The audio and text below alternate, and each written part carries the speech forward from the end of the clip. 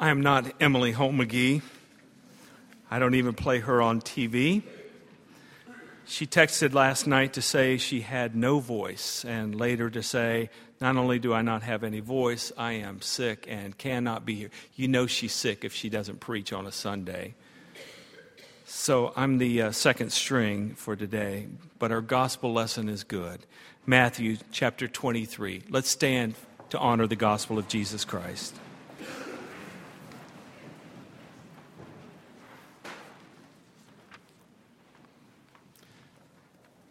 Then Jesus said to the crowds and to the disciples, "The scribes and the Pharisees, the religious leaders, sit on Moses' seat. Therefore, do whatever they teach you and follow it, but do not do as they do, for they do not practice what they teach.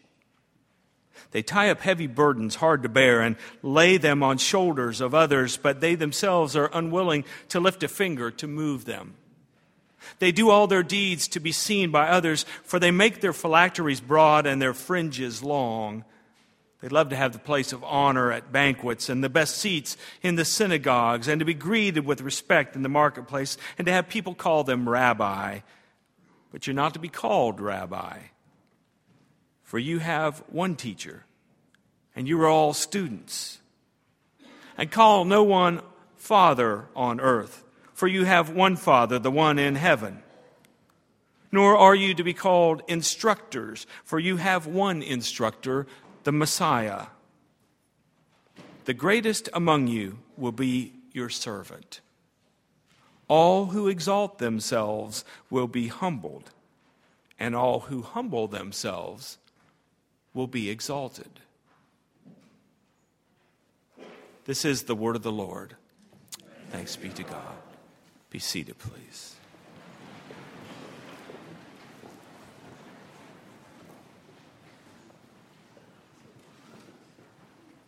Let's pray together, please.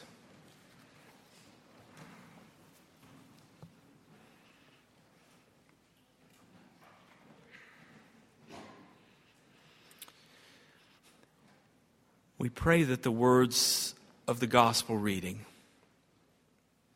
would not be closed away in our books, but find life in our hearts.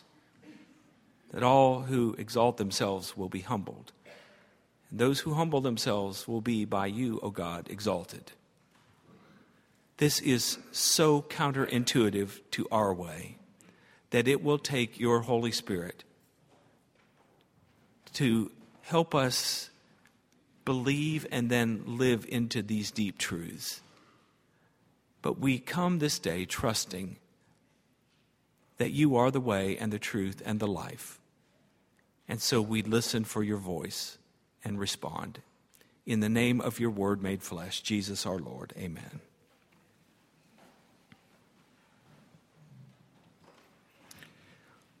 Well, it's an odd task to write a sermon at the last minute. And it's always an odd task to preach, frankly. You ought to try it sometime. No, I'm just kidding. Among the odd realities of preaching is the fact that it's never clear to me why people are here. Why are you here? I think of you all as a group on Sunday, in your various homes, hitting the alarm on a Sunday morning in order to be here on time, getting dressed, getting something to eat quickly, rushing everyone into the car. Come on, let's go. It's time, we're going to be late. And of course, there are protesters in the group, and I'm not going to ask you which ones are in the room right now.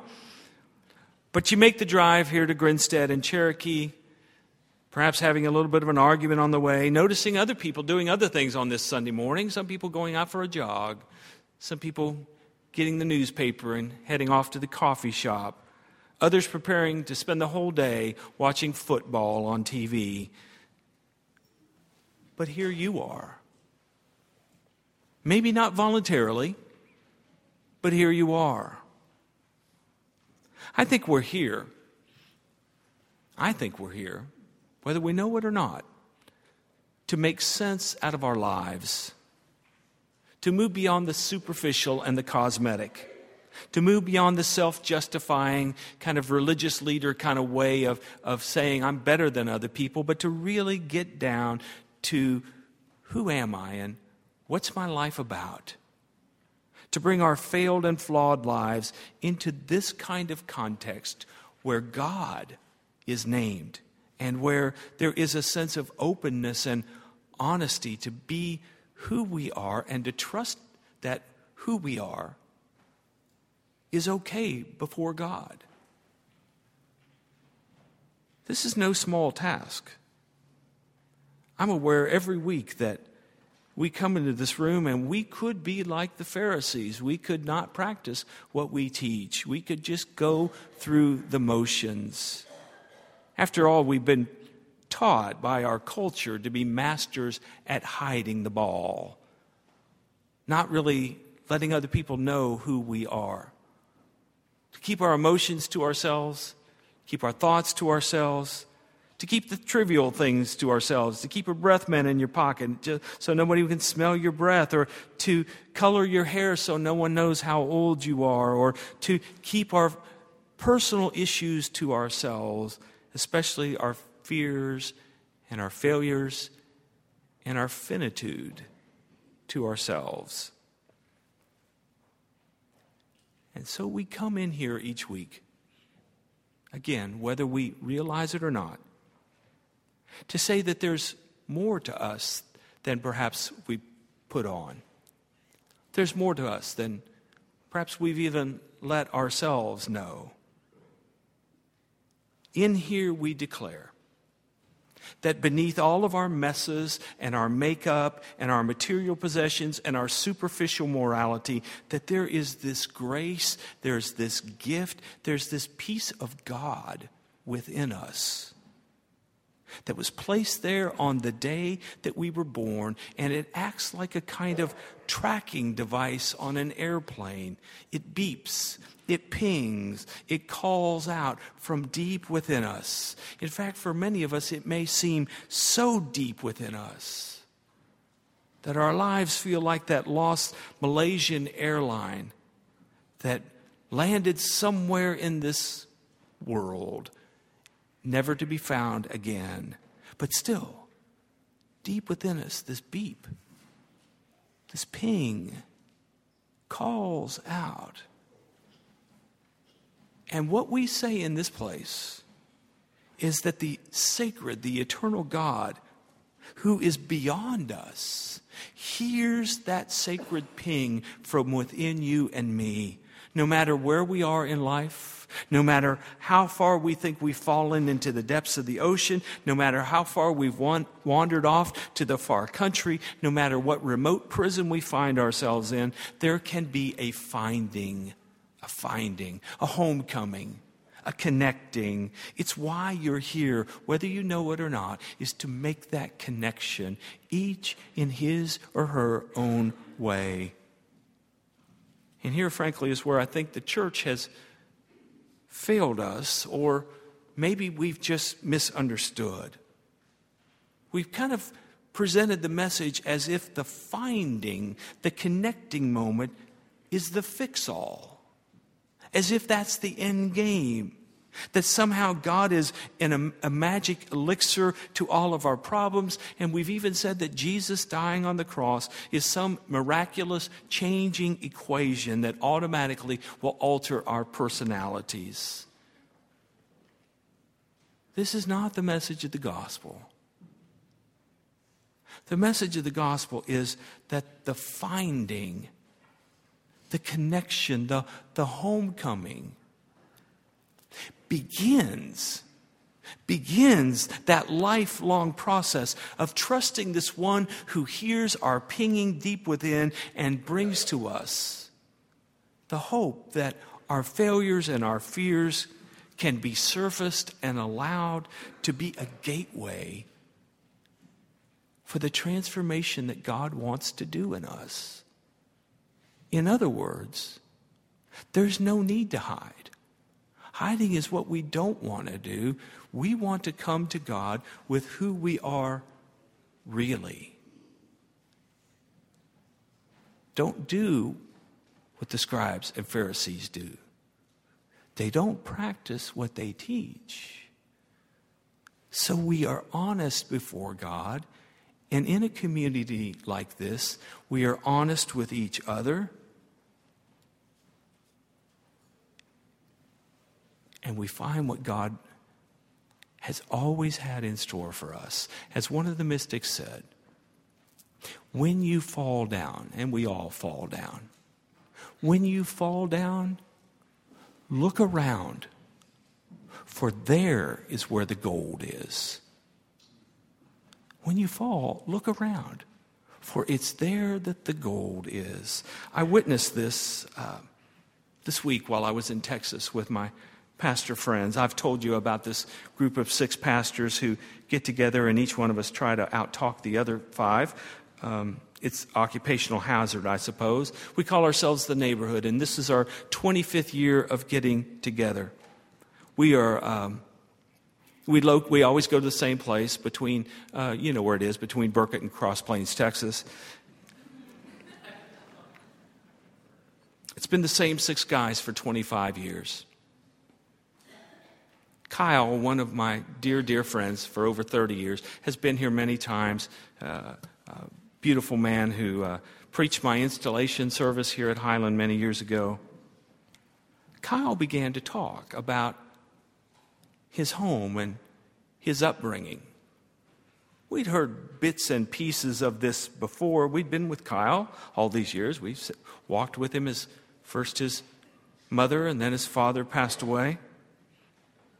But for some reason, on Thursday night, something allowed Kyle to talk more deeply about the challenges of his life, the dysfunctions of his family, and the dynamics and the roles that each one of them played in the family that created shadows in Kyle. Shadows which can cover over the light and make him be a person that he does not want to be under God. It was an unbelievable, deep revealing. And of course, him talking prompted all of us in our minds to think about the shadows in our own lives and the journeys that we'd each taken. And as Kyle talked, it was as if you could begin to almost audibly hear this faint pinging deep within him.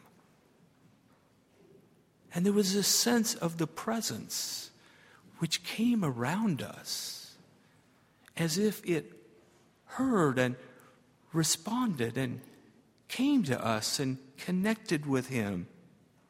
It felt like a kind of homecoming. And it felt as if something lifted up every one of his fears and failures and shadows up into those everlasting arms and redeemed it. Redeemed it. Someone said, man, you guys missed the first half of the U of L Florida State game, which was, of course, the only good half of the game. And we could have cared less because we were on holy ground. When it was over, I kind of teased, scolded him. I said, Kyle, man, we've been friends for 25 years, and I'm just now hearing this? He said, well, maybe I wasn't ready to name it before. Or maybe y'all just weren't ready to hear it. Ping, ping. From deep within, that sacredness within you calls out for God. And in this place, we say, God hears. God responds. God is reaching out to you. We had church there amidst the West Texas cactus and mesquite trees, and it was as sacred as any cathedral could have possibly been. Later that night, someone mentioned that Sunday, today, was going to be All Saints Sunday, and it was Kyle who reminded us. Now, brothers, don't forget that in the Bible, saint is always in the plural. never in the singular. Always saints, not saint. We don't go off individually as spiritual heroes and try to achieve through our own personal grit to be saintly. Rather, we are saints in community. We are saints as a believing community that says, don't waste the moment when you fall to the ground. Look around, for that's where the gold is. For here's the community that points to this Jesus who says, behold, behold, look, I'm making all things new. Thanks be to God. Let's pray together.